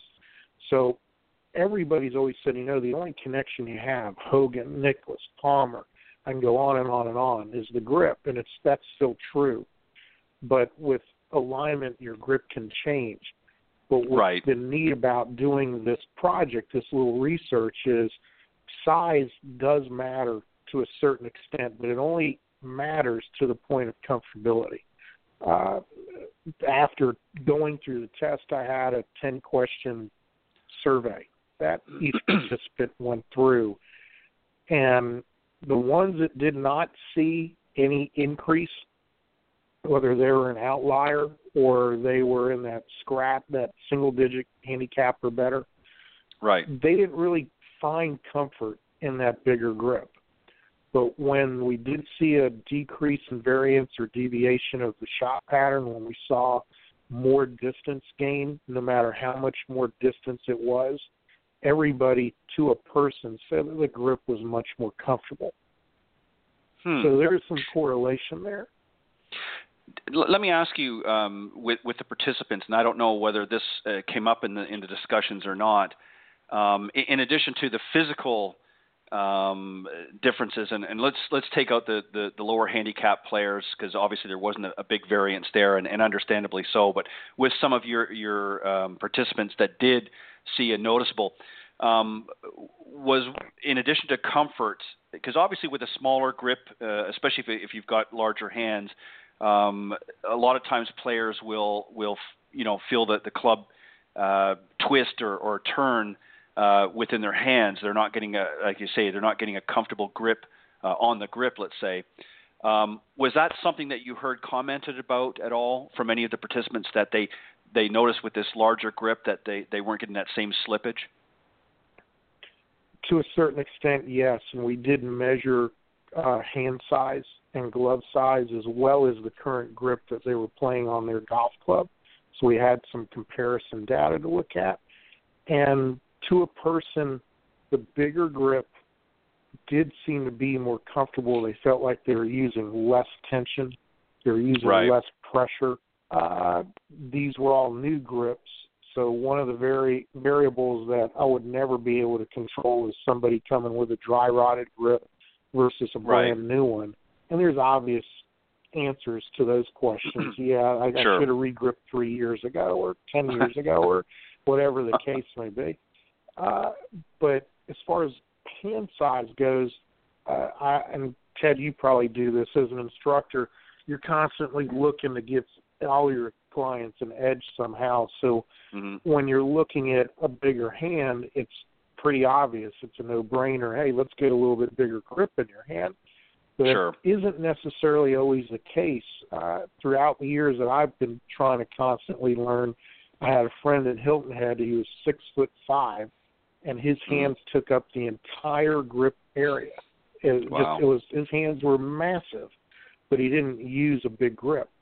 He was able to literally spread his fingers out and control the entire length of the grip. And when he went to a bigger grip, because he was a better player, it's not necessarily he didn't see the rate of closure of the club head slow down or speed up. He just felt like he'd lost control of the golf club, that he wasn't gripping down hard with a normal size grip. He just felt like with a big grip, he didn't have full control over it. And then it works, most of the time it works the other way, where if you have a bigger hand, you put a little bit bigger grip in there, you don't have to have as tense or as tight as a grip. And that's the real key, as everybody should know that. And earlier, I was paying attention earlier in the show, and you were talking about being tension-free and so forth. Tension starts in the hands, period. If you were to stand just relaxed at your side and tense up a fist on one side of your body, left or right hand, you'll notice that tension radiate through your arm, into your shoulder, into your neck, and down your torso. That's what can prevent some of what golfers experience. So it wasn't surprising for me to see that bigger grips actually increased length, not necessarily because of rate of closure or more solid impact, so much as their hands are less tense, and now they're able to move in synchronization, or at least as close as possible, a kinematic sequence to what this person can naturally do. You know, it's interesting that just to add to what you were talking about a moment ago about the gentleman who had the larger hands. I had a similar situation a number of years ago with a gentleman quite tall. I mean, I'm 6'4", and I've got relatively big hands, but they're fairly thin. I don't have a lot of what I would classify as meat on my bones compared to some. So I don't have to. I certainly play with a little bit larger than a standard grip, but this particular gentleman that I am thinking about had very thick hands, not just fingers, but in the palms of his hands. And he actually played with fairly standard grips. And he said that one of the reasons he did was because when he closed his hands around the club, that extra padding, if you will, in his hands was able to give him a comfortable hold of the club. Whereas if he put a larger grip, it no longer, in other words, the club basically just fit in perfect in his hands. He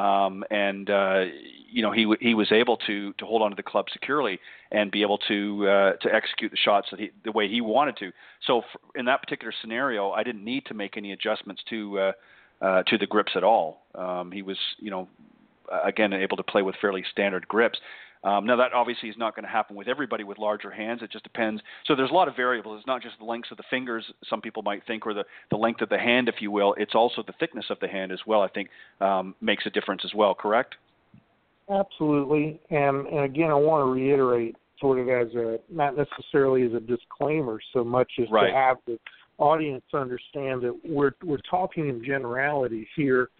And if you feel like, hey, I am having a hard time holding on to the grip for whatever reason, it's worth experimentation to put a different size grip in your hand. And since I sort of leaned this way before I started this grip project, now I'm definitely leaning this way for a lot of other reasons. Mm-hmm. I'd rather see someone have a bigger grip in their hands if they're not necessarily a great player. If they're the weekend warrior, they're playing once or twice a month, they're just swinging out of their shoes, having a good time, which we all want to do. Those bigger grips tend to be easier and more comfortable on the hands to control the golf club with. And I've actually started implementing that with some people just so that the audience can understand pros experiment with grips as much as amateurs do. Sure. And they'll typically start with their wedges because they hit wedges more than any other golf club. So if they're going to experiment, if their grip partner that they represent has a new style or a new model or a new compound or what have you, they'll typically start one or two of those grips in the typical size that they have with their current grip, put it on a wedge. From there, they'll try it with driver because that's the second club in the bag they hit most often and arguably the most important for them. They've got to get it in play. If it works for the wedges, works for the driver, they may slip it on an iron that they hit a lot of approach shots with. And if it passes those three litmus tests, they have no problem switching. And that's a great model to follow for the amateur. You are hitting more wedges than you realize. And a lot of people are handsy with those wedges. More so in what I've seen because of two things. They're trying to be controlling, and because they're trying to be controlling, B, they just tense up on the grip. So that bigger grip actually frees them up to hit some of those more delicate shots or some of these more what I call romantic shots that a Mickelson or a Phil Rogers or a Hogan was able to do in his day. You have to be careful with it. It's not for everybody. But I would say in generality, you're 15 or worse, you got to look at it. You have to take a look at it. You have to go to the pro that you're taking instruction from, receiving coaching from, and say, you know what, I want to experiment with this. Do you have any laying around? Can I slip one on a club somewhere?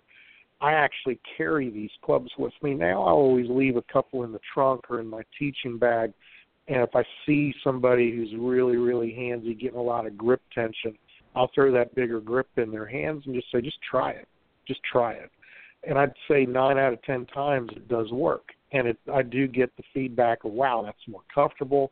I feel more controlled of the club with less tension. I don't feel like my hands are hurting anymore after playing golf. I mean, there's numbers and numbers of different comments that came back that what it all added up to was the more comfortable that grip is in your hands, the better. Yeah, and also, too, I think it helps, a little bit with the shock absorption, too. Having the larger grips, I think, again, most amateurs, unfortunately, a lot of them will, pick up a set of clubs or something off the rack and not really make any adjustments to the grip. And as you know, most of the manufacturers put a very basic grip on most of the clubs. If you go to any of your retail outlets like a Dick's Sporting Goods or something like that, or Academy Sports, and you hit a couple of bad shots, and you can feel it. Literally, you can feel it run up right at your arm. So obviously, I could see an advantage as well, John, with having these larger grips for some of the players that aren't as good around the course, giving them a little bit more comfort that way as well. I'd agree that for the average person listening out there, there's two components of the golf club right now that are making the biggest technology advances in each of their technology generations, meaning every 6 months or so, sometimes every 4 months, shafts literally change and make big differences, not only for the tour players but potentially for the average player. The second component is the grip. You're seeing more and more manufacturers out there trying to fill in some niches everywhere.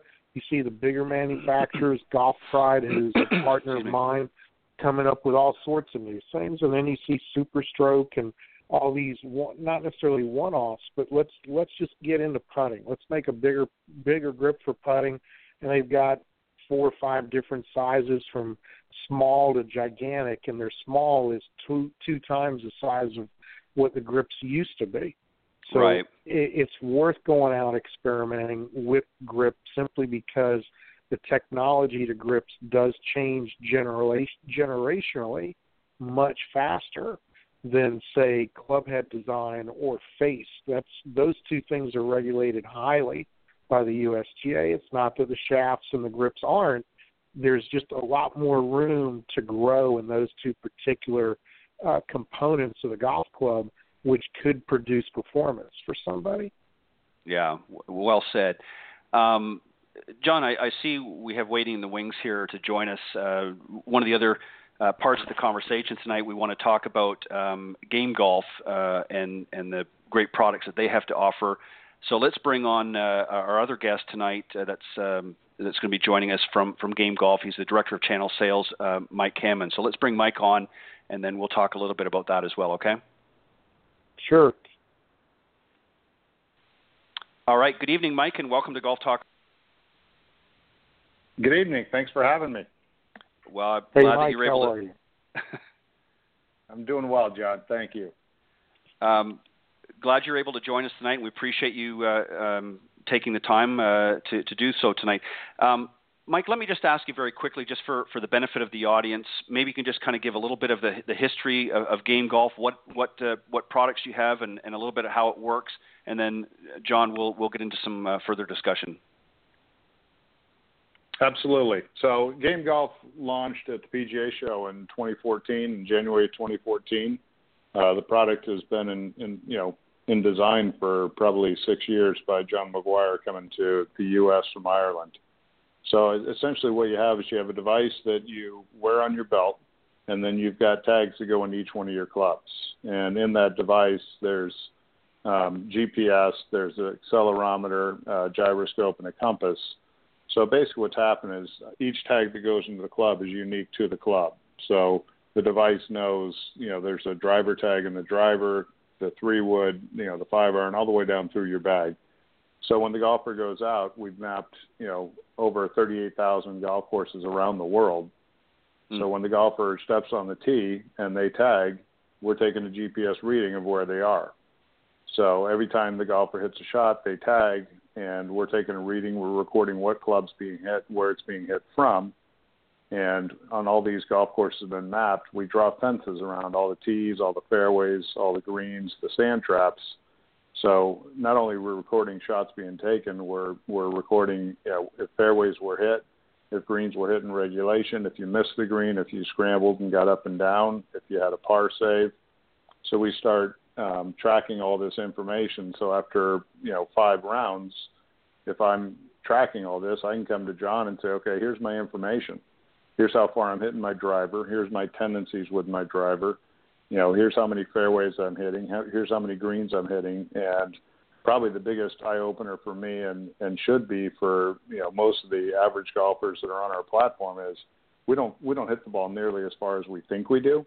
Right. So after 10 rounds, I did some analysis on my game, and I was able to save an average of 6 shots per round just by hitting the right clubs, approaching the golf course in a different fashion.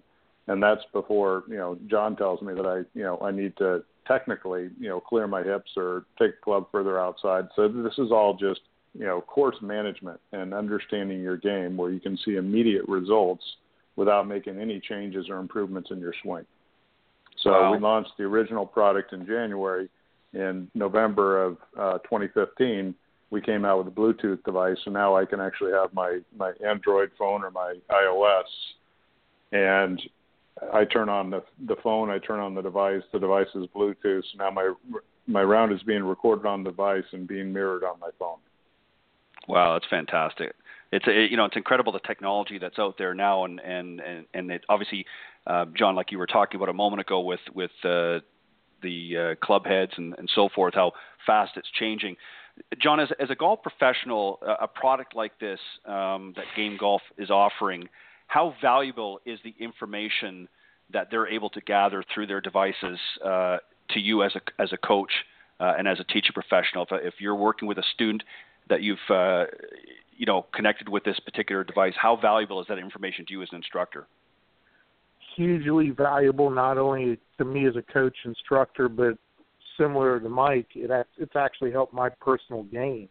Just looking at my stats, seeing my trends, seeing things that I wasn't aware of. The way I describe this to my clientele is this is the next best thing to shot length that the PGA Tour has. Now you have the ability to have just as many, if not the same stats that the tour players have. When you talk about performance, someone earlier tonight talked about you can fix your game or you can fix how you play the game. Game golf is all about fixing how you play the game, as Mike said, without needing the technical change. Do you have to invest as much time in this change? Well, you still have to invest some time to understand you and the story of your game, and that's what I feel is the real critical mass factor here, is Game Golf tells the complete story of your game, from the total number of feet that you putt in a round down to the strokes gained graphs that it provides that the tour players are looking at on a daily basis.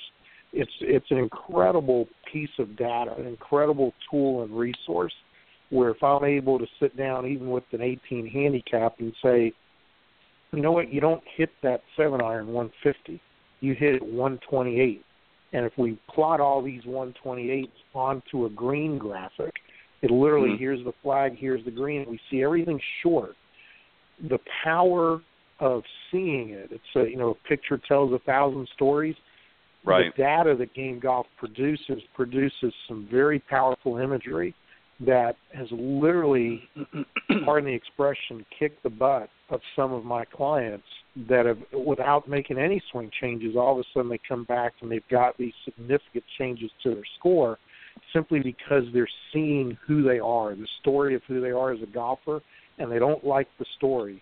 So they take ownership of that data, they take ownership of their performance and their stats, and literally make changes on their own because they don't like how the story reads.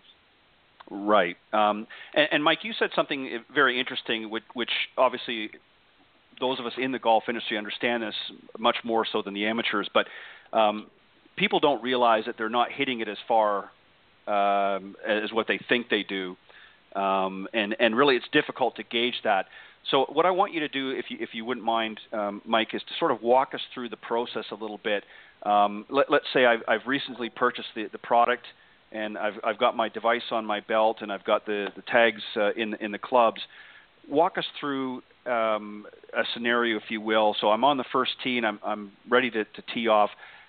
How specifically does the device work from that point? What actually happens? How do the devices communicate with one another, and how does it gather that feedback information?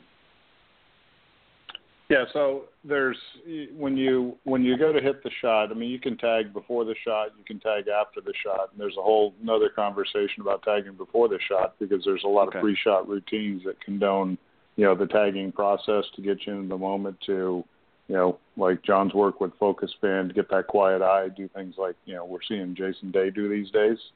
Right. So there's a whole another conversation around tagging, but essentially when you tag, you're going to feel the device is going to vibrate. There's 3 lights that are on the device. One of the lights will turn green, and it'll stay green for 60 seconds, so that if you're in the moment, you're trying to hit the shot. You look down after you hit the shot, just make sure you tagged and it's still green. Okay. So that's the process of tagging on every shot. So now with Bluetooth, if you wanted to, you can scroll back through and take a look at what you did the previous holes. It's good to note that if you actually don't use your phone, that we're allowed under the rules of golf to be used in tournament play. So I can actually, I can go out and record a competitive round, and it's legal. Wow, that's incredible. So then just to make sure, because I want to make sure the audience, obviously they don't have the benefit of seeing this visually, during our conversation. So I just want them to understand. So while I'm on the tee, as an example, I've tagged, I'm ready to go. I hit my shot. I now walk up to wherever the ball happens to be, whether it's in the fairway or left or right. At this point, it's relevant. But so what happens now? How does it record that information? Do I tag it again, and at that point, it now knows that's where my drive went? Is that essentially how it works? That's exactly how it works. So you're tagging before you hit every shot. So when I'm on tee, I tag with my driver. I go out in the fairway. I tag with my 8-iron. It records an 8-iron's being hit. Now we know what the yardage is of the drive, and Perfect. We also know where it is in respect to the fairway. Now, so you do it on putts every shot.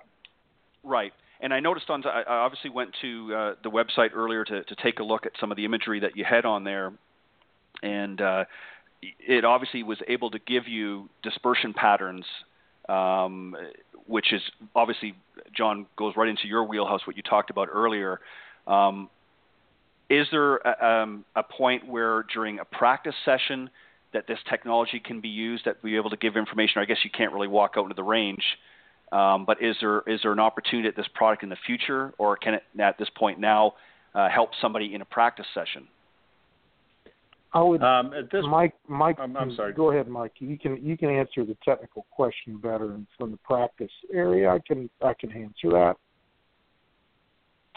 Yeah, so I mean, currently it's used in during the course of play. And one thing that John said earlier that we kind of glossed over is, and I was on a conference call today talking about wearables, and there's a lot of wearable technology right now where you're able to record things, but you don't necessarily do anything with it. And what John talked about, from the stats standpoint and strokes gained, the strokes gained is, so not only are we collecting all this data, but we're actually, we're coming back to the golfer and saying, okay, here's what this means, because not everybody's that analytical.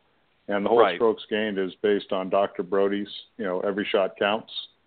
But coupled with having, it's great to have stats, but the beauty is Game Golf is also giving you the visuals and the solutions. So, I can go out with my Fitbit and they can tell me, where I've gone and so forth. But here we're doing much more. We're giving you the visual because there's a visual side of this and also solutions. And from the practice standpoint of view, Ted, this isn't, I would tell you it's practice rounds where this pays off as well as competitive rounds, and it picks up where a flight scope leaves off. Obviously, flight scope's out on the range, and it's giving you not only ball data, it's giving you club data.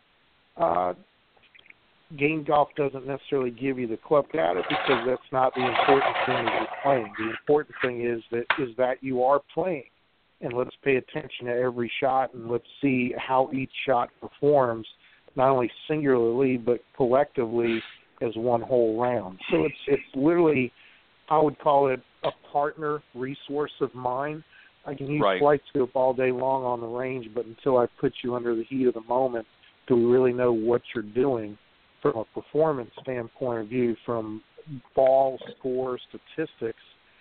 Like Mike said, it's providing data, usable data, and solutions within that data that just sort of stare you in the face. You scratch your head and go, wow, why didn't I figure that out before?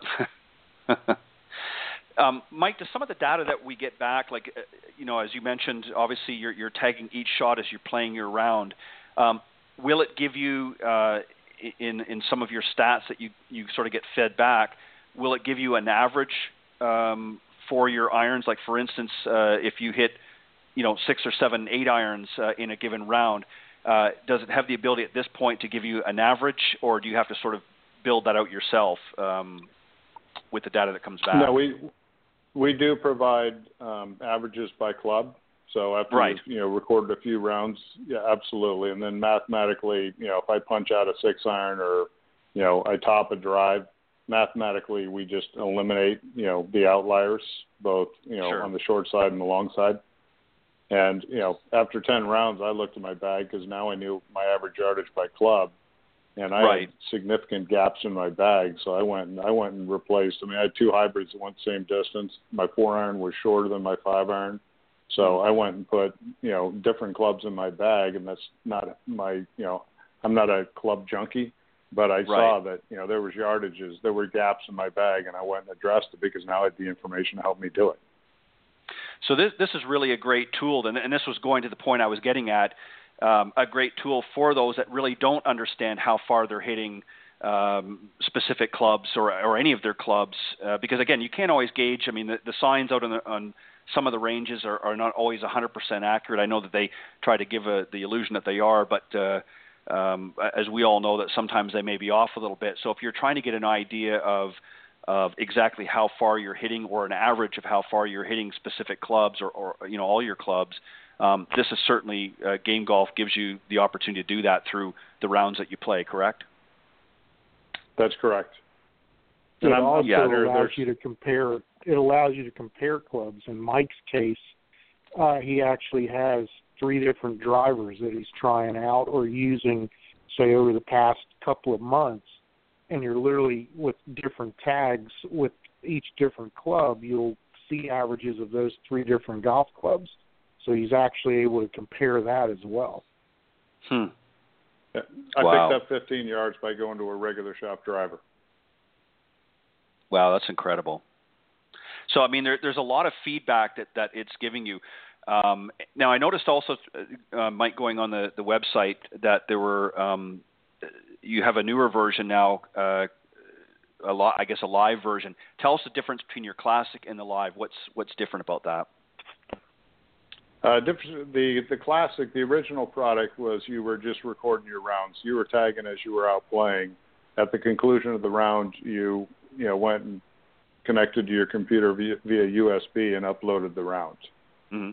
Now what's happening, the new device is Bluetooth, so you're able to, you can actually have it synced while you're playing, or you can as soon as you get into the 19th hole, you can turn on your phone, upload your round right there on your phone. Wow. So you're getting that information instantaneous. You don't have to wait till you go back home. So you can, while you're having a cocktail at the 19th hole, you can look at the information from your day's round. Exactly. Or if you bomb that drive on 3 and you want to see how far you hit it, you can see it. It gives you some bragging rights. Right. The other thing it does, Ted, is once you've played that round and you've signed for your round, you can share that with your coach. I follow several of my players who share their round. As soon as they're done playing, can get instantaneous feedback of their round and be able to comment on it, pat them on the back, console them if they need some consoling.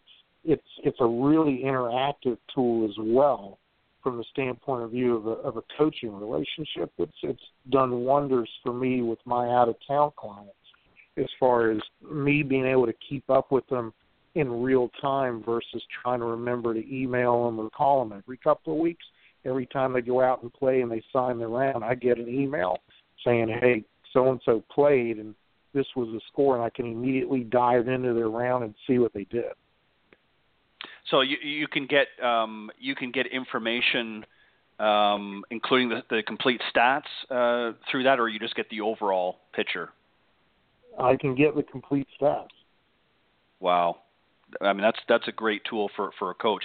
Now, I also see, too, Mike, that there's your products have the ability to share that information, obviously, as John just talked about with the coach now, but also allows you the opportunity to compete with other golfers through the product as well. Tell us a little bit about how that works. Yeah, so very similar to what John just said is, I'm following several hundred golfers, but I've got my buddies that, I'm getting emails. I can see, by following them, I'll get emails showing me their rounds, and I can go see shot for shot what they did. Right. But I can post my rounds, via Facebook or Twitter if I choose to. So there's a whole social side to this and a lot of fun. We've got this comparison screen where I can compare myself to my buddies for, longest drive, greens and regulation, putts, whatever we want to measure, we can do it. And then we also have the ability, if somebody wants to have some fun, they can create some challenges with their buddies. Wow, that's interesting. And also too, I see that you're able to do it with those pros that are also involved with it as well. And I'm talking about obviously PGA pros and others. You're able also to sort of compare yourselves to how they're doing with the system as opposed to what you're doing, correct? Yeah, I can compare myself to Graham McDowell, Lee Westwood, Jim Furyk, Chesson Hadley, Sophie Walker, and the most recent sign was Maria Verkanova, the Russian player. So, what John said earlier is the PGA Tour players have ShotLink, and Sophie Walker came to us. She's playing on the European Tour, and says, I don't have that information. So both she and Maria are both using it in competitive play so they can track this information. Which now, is you something also worth noting, Ted, not one of those people that Mike mentioned are paid to use it. They're all wanting to use it for various reasons, for their own good. They're unpaid promoters of the product. Yeah, that's great. I like that. If somebody wants to, we'll give the website information out here in a minute. But if somebody wants to go and see, do you have some YouTube videos available on that they can see how it works a little bit more, or is that on the website? There's a lot. If you scroll down to the bottom in support, there's a lot of video there. There's a tremendous amount of YouTube videos where you can see things. And I encourage people to go to our website because we're running $1 million sweepstakes right now.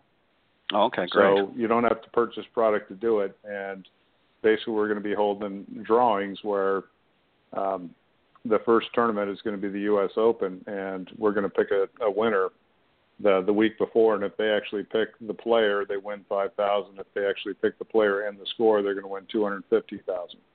So wow. That's set up over 4 different tournaments. So if the correct score isn't picked in the first 3 events, the 4th event's going to be worth $1 million. So you're going to have a carryover. Wow, that's fantastic. So let's give them the website where they can go, and then I want to give you an opportunity to maybe share if there's anything new that's coming out that you want to share. Where do they go if they want to purchase the product, and where they can get additional information? Right now they can go to their local golf shop, local retailers, and they can go to GameGolf.com to get the product. And right now we're actually running a dads and grads promotion at $100 off. So the product retails for $299, and it's available from now through Father's Day at $199. Wow, so that's great fantastic. Savings on the Bluetooth. For sure. Now, how long does obviously I'm assuming you have to charge the devices or the device up that you wear. How long will that device last, I guess, per charge, or how does it work? Yeah, you charge it, just using your phone. Same as you would like an iPhone? Okay. Exactly. And it's going to hold a charge for 10 hours. Okay.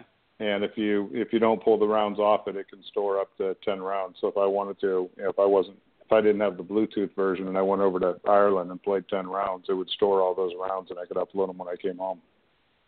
Wow. Very good.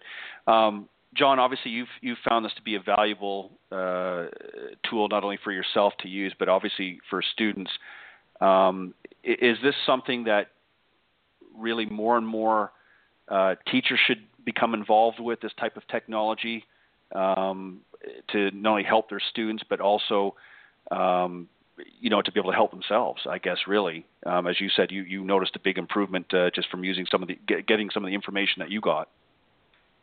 I don't see any reason why someone wouldn't want to use this, other than maybe they just don't want to change their habits, or they think they know this data. And there's no way they can know all the data. They may know greens and drag, fairways hit, and number of putts, but this goes much, much deeper. And nobody I've ever taught to this point walks around with an Excel spreadsheet and documents everything. And that's what this does. So it's to me, it's sort of a no-brainer.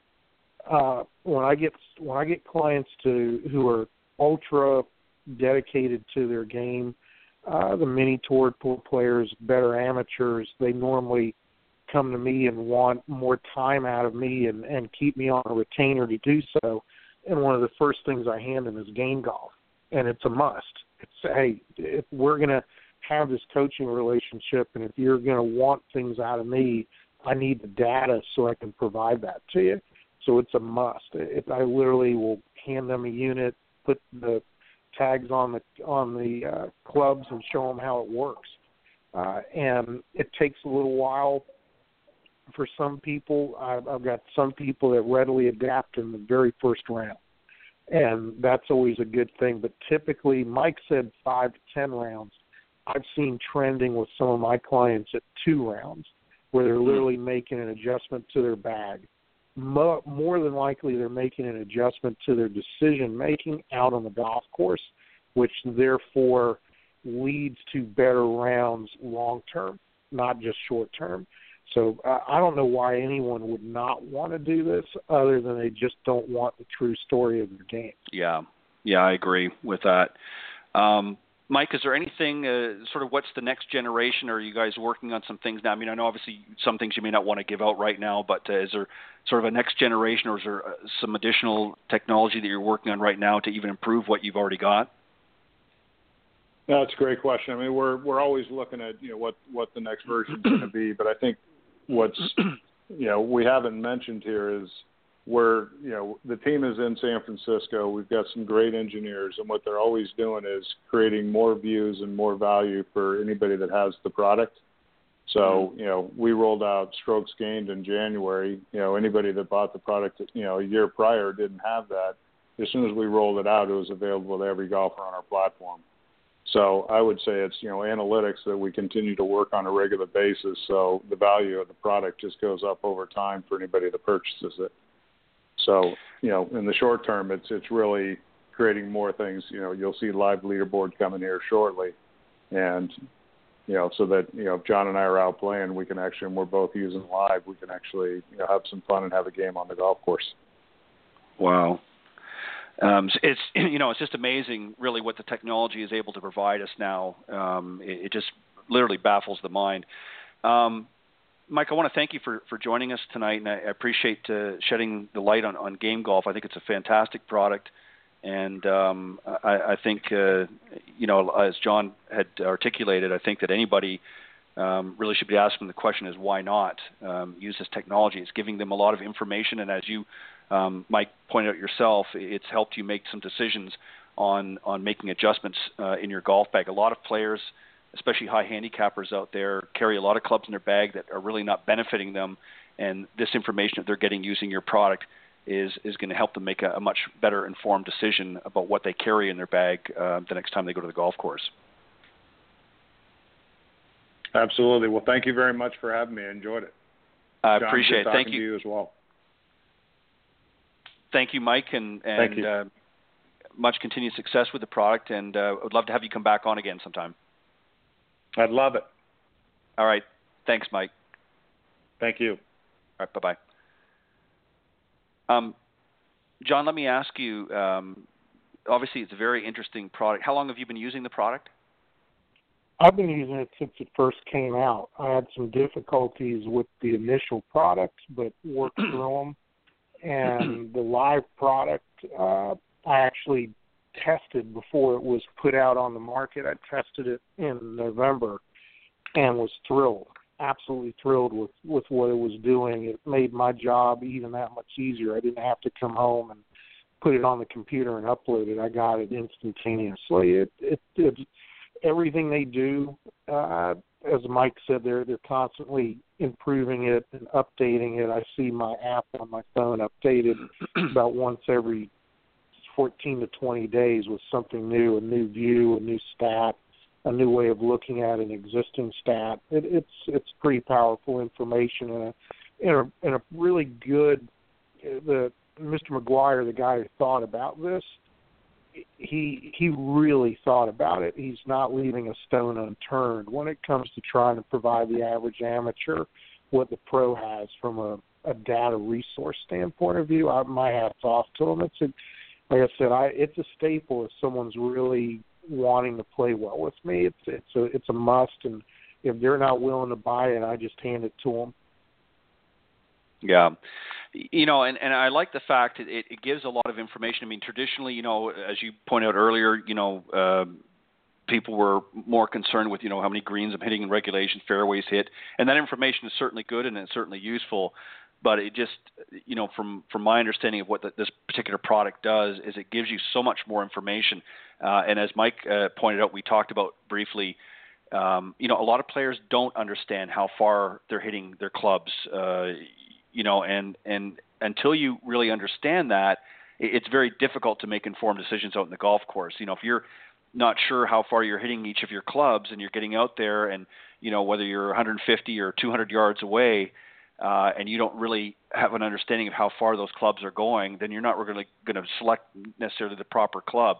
So this tool not only tracks the information that it's getting from each of your rounds, but it's providing you with valuable information to make an informed decision when you're playing future rounds. So, whether you get it in 2 rounds, as you suggested with some of your clients, or 5 to 10, as Mike talked about, is typically the average. Literally within a month or two, depending on how much golf you play, you can get a pretty detailed and accurate informed decision of how you're playing each of your rounds, and deciding what clubs need to be left at home and swapped out or thrown out or sold on eBay or something, or Amazon, is pretty much what you're getting from this product, correct? Correct. And as I was saying, this is the way I would sum it up. If you've got the opportunity to learn more about your game, and it's literally just fingertips away, which is what Game Golf does, why not? Like I say, it's almost a it is a no-brainer for even the higher handicap, because the information that's provided lends itself to, I'm going to call it, not necessarily instant gratification, but with some small tweaks to maybe how you think about hitting shots or how you go about the process of your pre-shot routine or whatever the case may be. You can literally see some instant improvement in your game. Right. Sometimes it bewilders me why people don't look at that. The argument can be made, hey, I spend a lot of money on equipment. This is one piece of equipment. It's a no-brainer you shouldn't be without it. Yeah.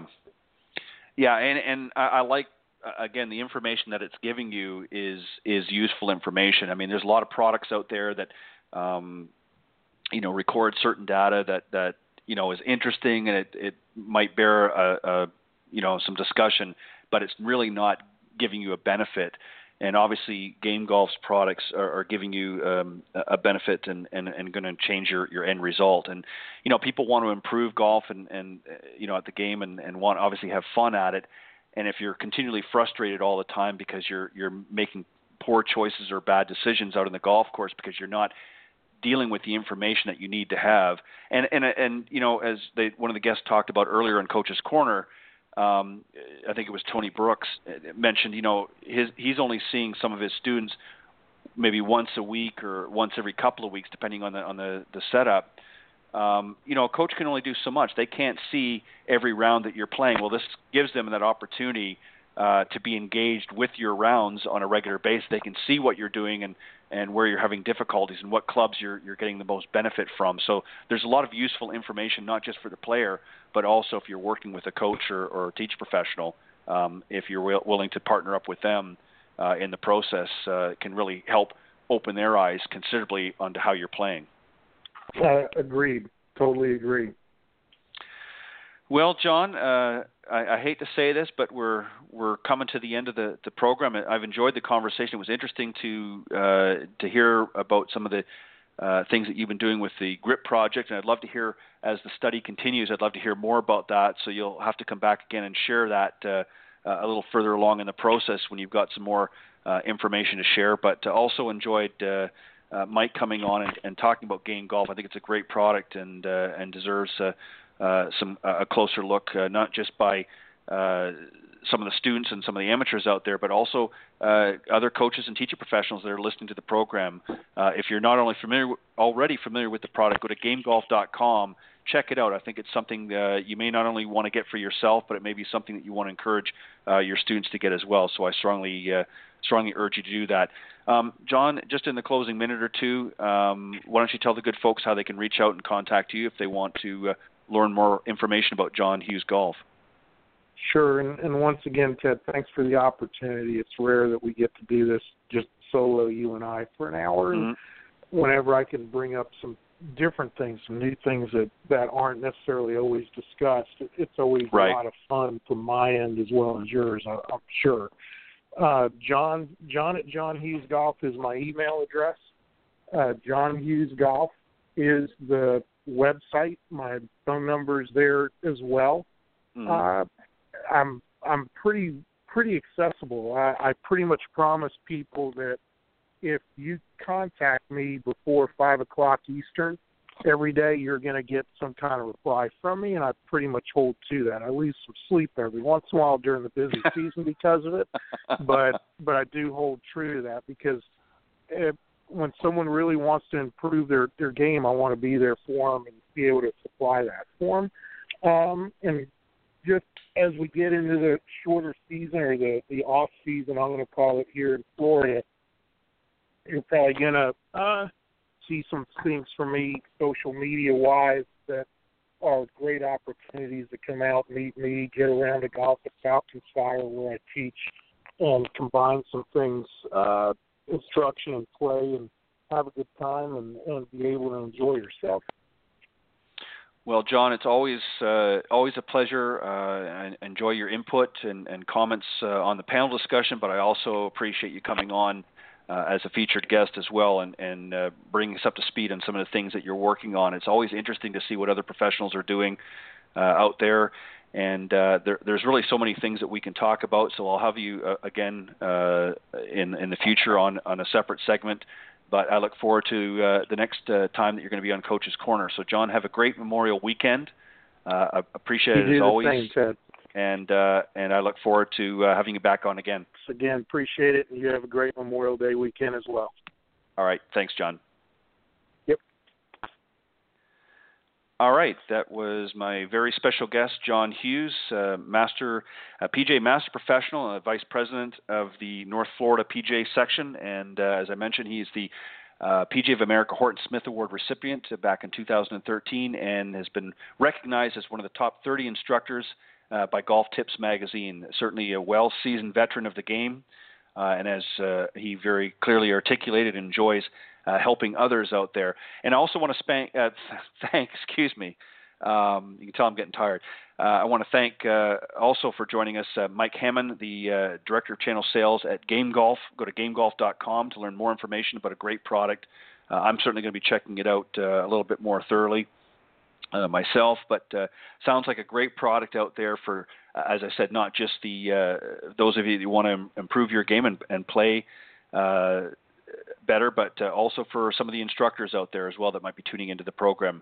Here's a good opportunity, a great opportunity for you as well to get a product that I think can help both you and the student play better golf, and that's really what it's all about. So I want to take this opportunity to thank all of you for tuning in faithfully each and every week. I really do enjoy having this opportunity to share what I feel is a great game with a lot of you out there, and I enjoy having a lot of the guests like I did this evening and each and every week. So I will see you next Thursday at 6 p.m. Central right here on Golf Talk Live. God bless everybody and have a great and safe Memorial weekend.